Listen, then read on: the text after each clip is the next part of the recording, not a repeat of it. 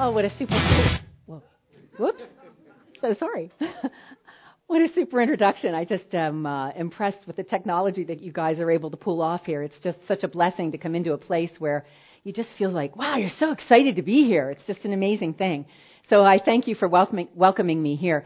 For those of you that might be listening to this message online, there are a few videos that are, I feel, for me, like inspiring that I'm going to be showing during my message, that if you would like to see those videos, please contact exponentialchurch.tv, and I'm sure they'll give you access to those videos so that you could be inspired by them. I want you to understand that as I speak before you, I'm not only speaking to you, I'm speaking to me. I'm a sinner just like you, you know. And I'm finding that as my life tends to, at this time in my life, be kind of like a mess. Life is messy, right? And it seems to be a mess right now. But what I'm finding that is that God uses messy people. And sometimes he uses them in ways that kind of stun you. And so as I'm speaking to you, I will actually be speaking to myself. So just to understand that sometimes I will weep. Sometimes I might be giggling under myself. But actually, it's the Lord speaking through me, so I'm going to trust that he's going to say what he wants to say through these lips. The framework for today is absolutely love. God's very nature is love. God is love. And a lot of times I think we forget that biggest piece of him, is that he is loving and he is kind, even when times are messy, even when your life is messy. He is still loving and he is still kind. And the hugest thing that I want you to understand today is the good news, as Bill was praying about. The good news. And that good news is that Jesus Christ came for you, the messy person, the messy sinner. He came for you while you were in your sin and while you were still in your sin. And he came for you. And the good news is that he loved you so much. His very heart is generosity, that he gave. He gave his son fully, freely, because he loved you, a sinner. And you have to understand that he loves you so much. No matter what you do, no matter what you've done, no matter what you're going to do, his very nature is love, and he loves you very deeply. No greater love has this, that someone would lay down their life for their friends, and he considers you his friend. Each and every one of us has great value in the kingdom of God. You are greatly loved. That is the good news of Jesus Christ. In your programs, you have a resource where there are some lines that you can fill in. And the first thing that I'm going to tell you is this, that I want you to fill this in. I am God's greatest resource to love others as Jesus did. I am God's greatest resource to love others as Jesus did. I'm going to show you this picture that I took a picture of. Who in here has their driver's permit or has just learned to drive? Is anybody in here around that 16-year mark? Don't ever do this. My mother would kill me if she knew that I did this. I did this while I was driving. I took this picture, but I had to have it. Have any of you ever seen this truck? You can hardly see it. What it says is, our most valuable resource sits 63 feet ahead. This truck is by a company called Crete or Schaefer, and they have the audacity to say that their company's greatest resource is the driver of the truck. Not the product in the bed. They feel that their greatest resource is the driver, the person in that truck. Now, there are certain conditions for that driver, right? He's got to show up on time. He's got to deliver the load whenever it's supposed to be delivered and where it's supposed to be delivered to. He has to work a certain amount of hours. He shouldn't steal. Those kinds of conditions are on that driver being considered a great resource. However, God's condition on your life is that you accept Jesus as his son, that he died, he was buried, and he rose again. The greatest love. And you are his resource here on earth. God considers you his greatest resource.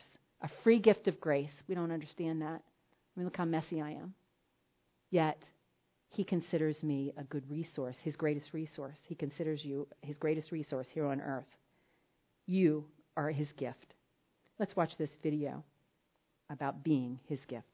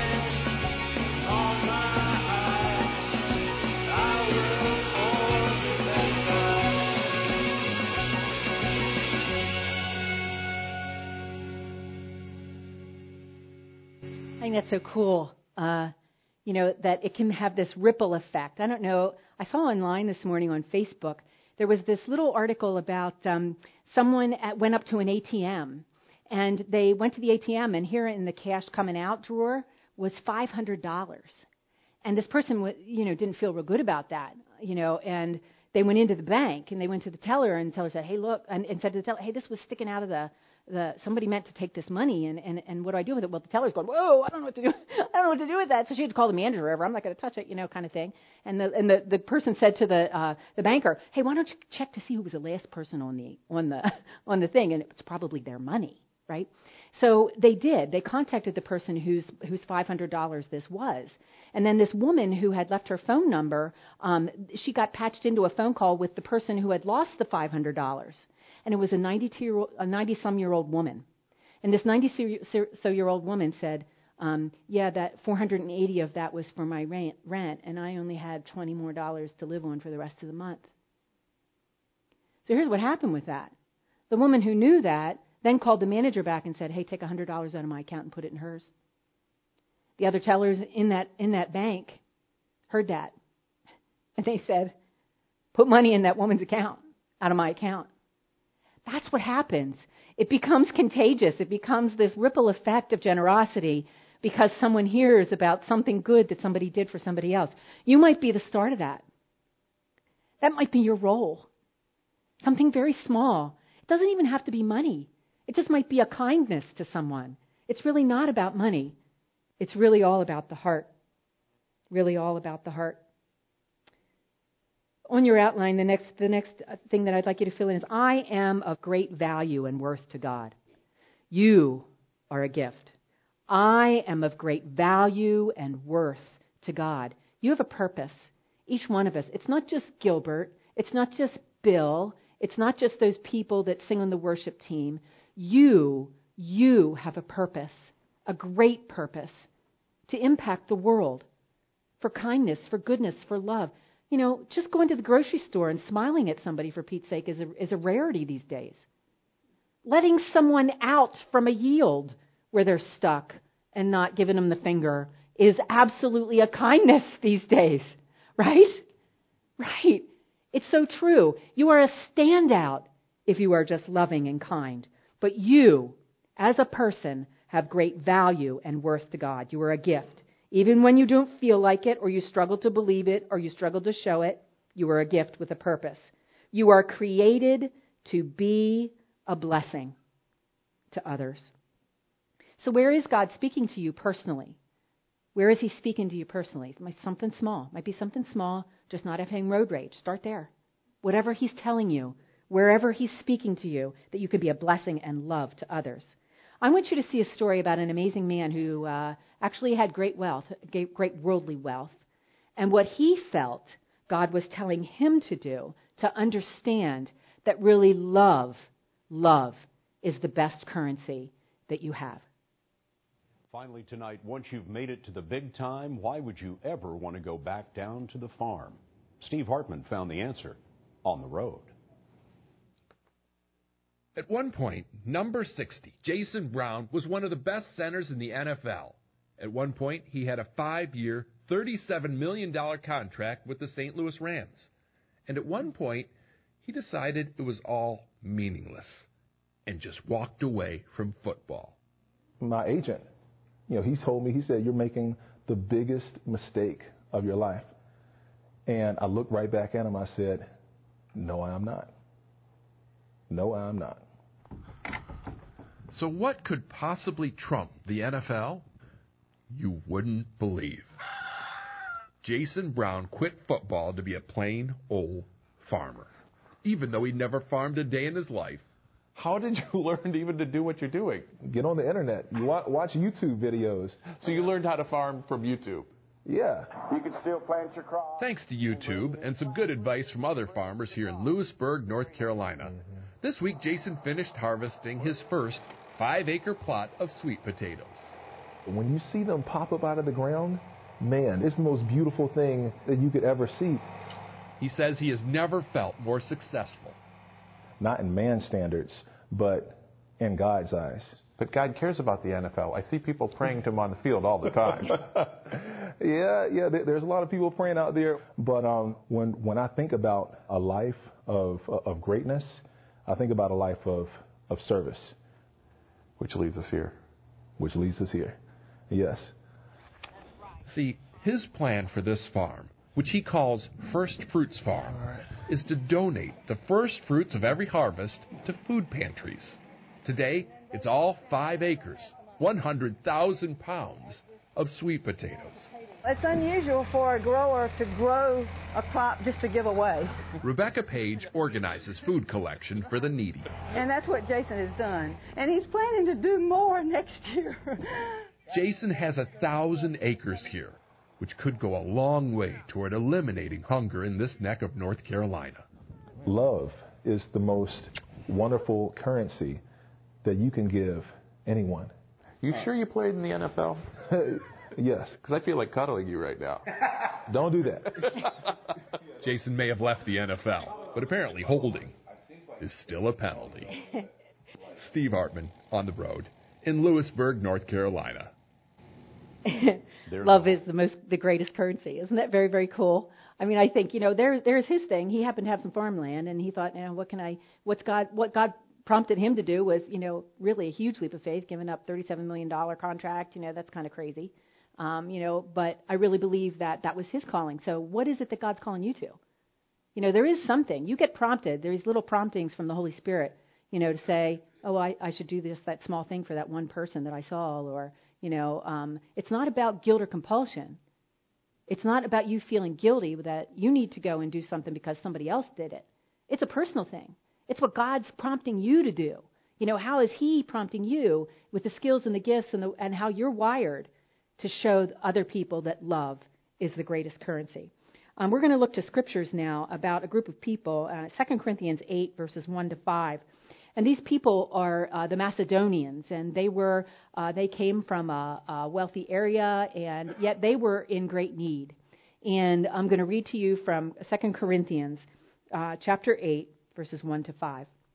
And now, brothers, we want you to know about the grace that God has given the Macedonian churches. Now, grace in this particular text actually means goodwill and loving kindness, favor. But the cool thing about it, grace in this particular section of Scripture, what it actually means is that it's this of loving kindness by which God, exerting his holy influence on these people, turns them to Christ.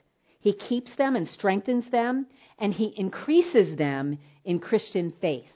So this particular form of the word grace in this text is actually like a covering on these people and a growing them up in this deep, deep faith. Deep, deep faith. Now, Paul is writing this letter to the Corinthians, and he's telling them about the Macedonians and this new idea of grace and how powerful it is and what can be done if you believe it and you're under it, this grace of God.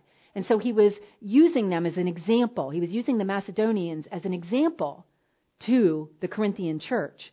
But what is kind of funny to me, because sometimes I read some of Paul's stuff and I think he's kind of arrogant. There are pieces of him that I think, why, what's he doing here? Well, in this case, he's actually spurring on competition, because the Macedonians and the Corinthians were in competition with each other. And so he's saying, hey, look, these Macedonians over here, this is what they're doing and how God has poured out his grace upon them to spur on the Corinthian church to do the same. Okay? As we learn from others and we learn from the body of believers, it does spur us on.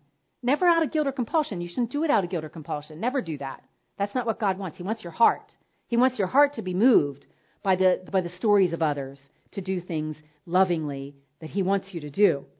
So it was cool how Paul used the Macedonian church as an example, this huge grace that was upon them. Now in verse 2 it says this, out of the most severe trial, their overflowing joy and their extreme poverty welled up in rich generosity. Come on. Out of the most severe trial. Now that part of the scripture is actually this. It's as if you were being in a wine press. Now, in a wine press, you're pressed from here, you're here, you're here, you're here. They were pressed in from every side. They were under persecution. How many of you lately feel like that? You're in under it. I confess, I am. Persecution, in under it, severe trial. But for these people, for the Macedonians, it came out in overflowing joy. Overflowing joy. It was because they were so deeply sitting under the grace of God, because they loved and trusted Him so much, that they could do nothing but be joyful. I mean, it says in Scripture, we're supposed to, under trial, we're supposed to have joy. That's so hard, isn't it? It's so hard. But really what flows out of these people, out of their extreme poverty, it was down to the depths poverty. I mean rock bottom. What came out of them was generosity. That kills me. That's so cool. That their response was generosity. In verse 3, Paul says, "For I testify that they gave as much as they were able, and even beyond their ability." Entirely on their own. No guilt. Entirely because they wanted to. You couldn't hold them back. They urgently pleaded with us for the privilege of sharing in this service to the saints. That was verse 4. Verse 5 says, "And they did not do as we expected, but they gave themselves first to the Lord, and then to us in keeping with God's will." In keeping with God's will. It's amazing. So Paul was using these Macedonians as an example of this huge amount of grace that was upon them. And then they welled up to generosity. The testing was so huge, as if they were in under a wine press. And the pressure they were under was harassment at the world's hand. I'm sure that they felt harassed, and I'm sure that there have been times in our body, look at you, this church, this exponentialchurch.tv. I'm sure there are times you've felt discouraged about your property. Things had just been dragging on, and you're being faithful. You people are a faithful group of people. I do your bookkeeping. I know that you're a faithful people.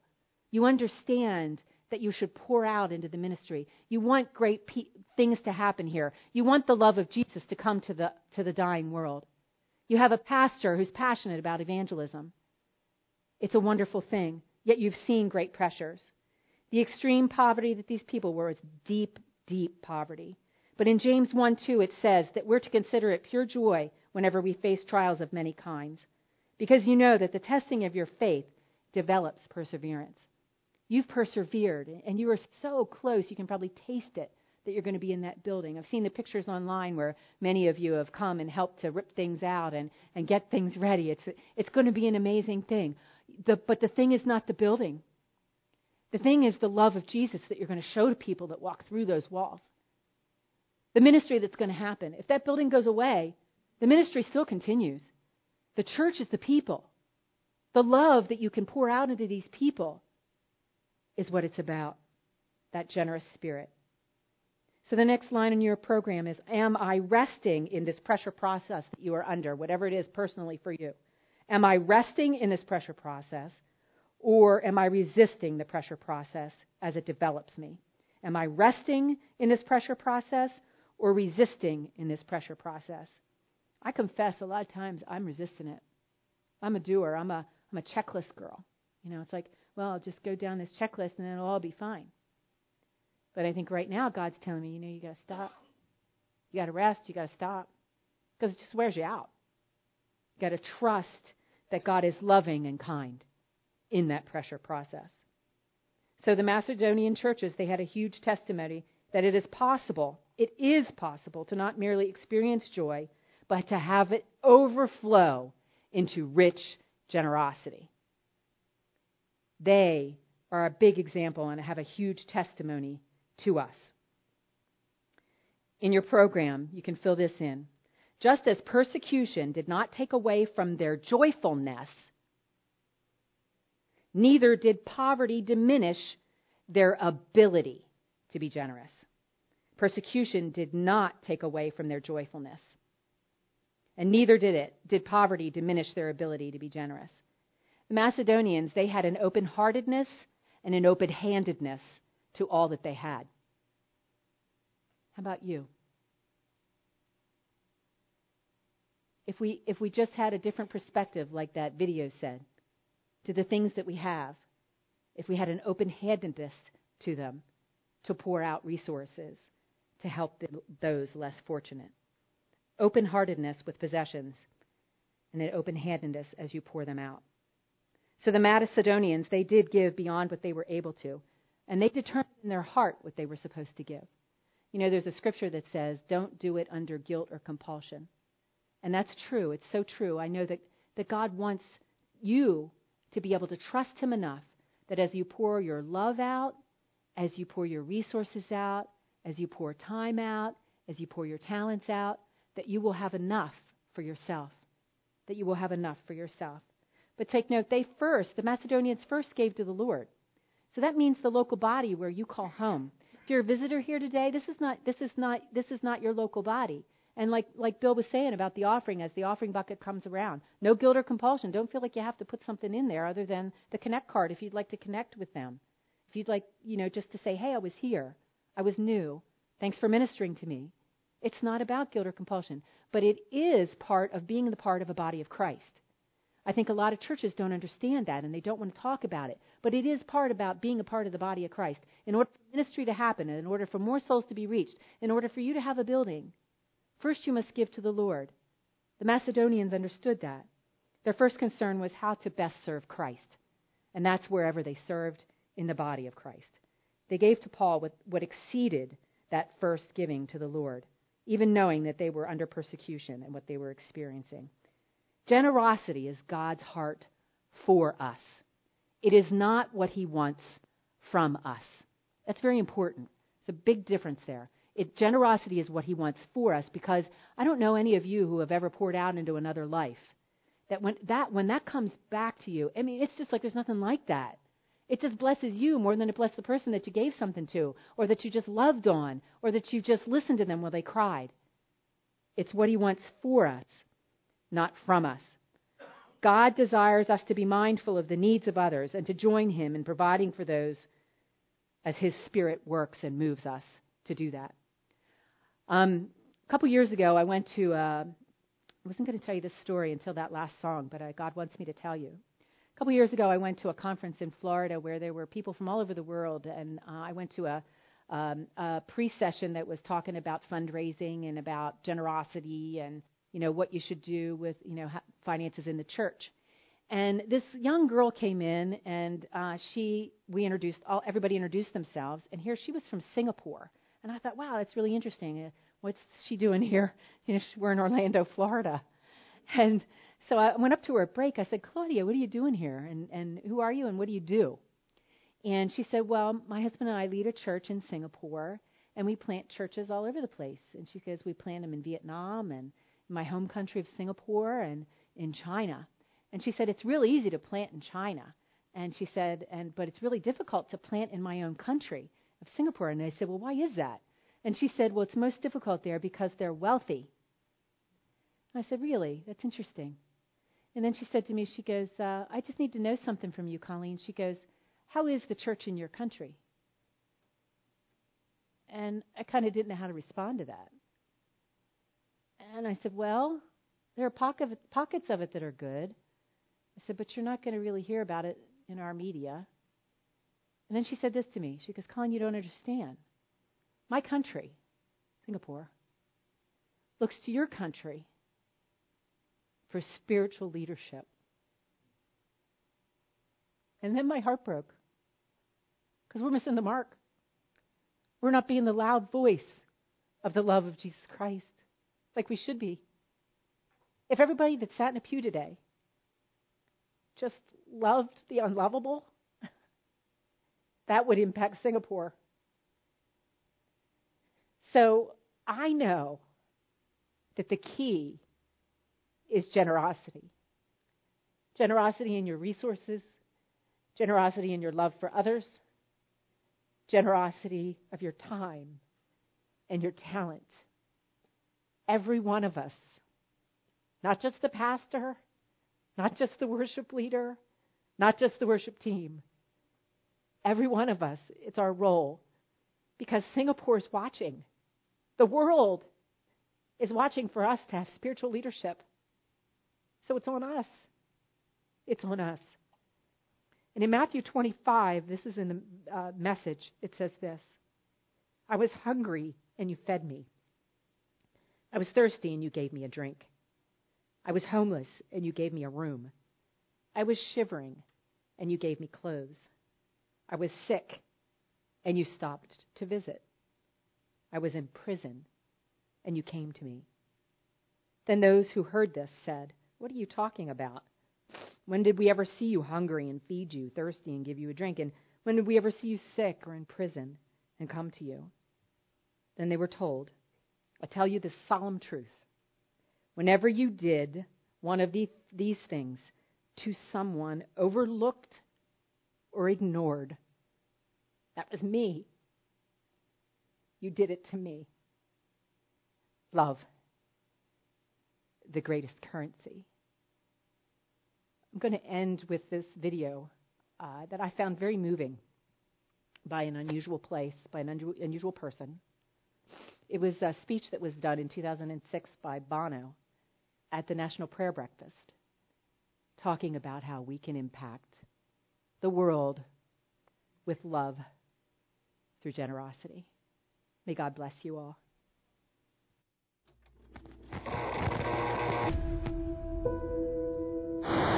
I'd like to talk about the laws of man here in this city, where those laws are written. And I'd like to talk about higher laws.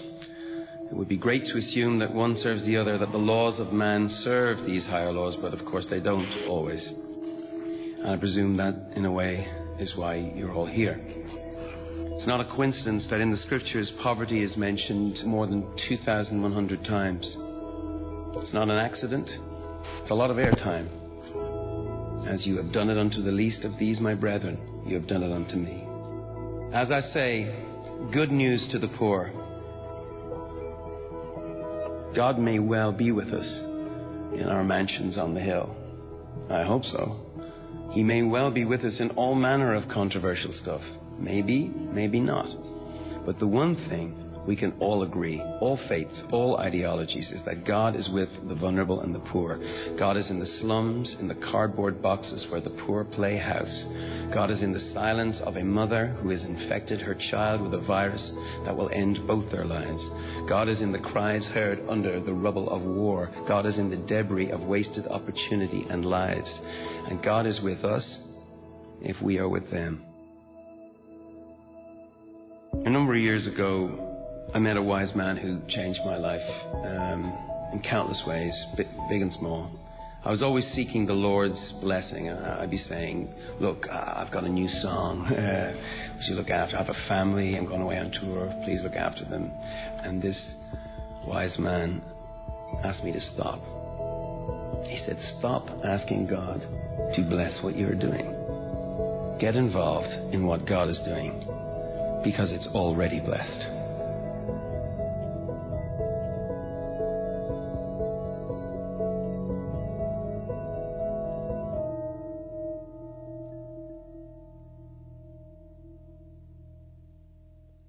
Will you join me in prayer this morning? Dear Jesus, we just give you thanks that you truly did give it all for us. And so this morning, as we think about this idea of generosity and about giving of ourselves, I pray that we just, like the Macedonians, hold nothing back, regardless of the pressures we face, that we just fully and freely give our lives for the sake of everything you've done for us. In those moments, this week, for example, we've just been thinking about thankfulness because of Thanksgiving, and we're getting into Christmas where it's an easy time to be giving, just because that's the spirit of things around us. But I pray, Jesus, that as a church, as Exponential Church, we can be exponentially generous, that we can be exponentially marked by your grace and love to those around us, so that when people come into encounter with any one of us sitting here, they know that you are good, and you love them, and you have a bigger plan for their life than they could ever imagine. So we just pray these things. We just pray, hoping that you will just continue to move us in a mighty direction to see your kingdom come. And we pray these things in Jesus' name. Amen.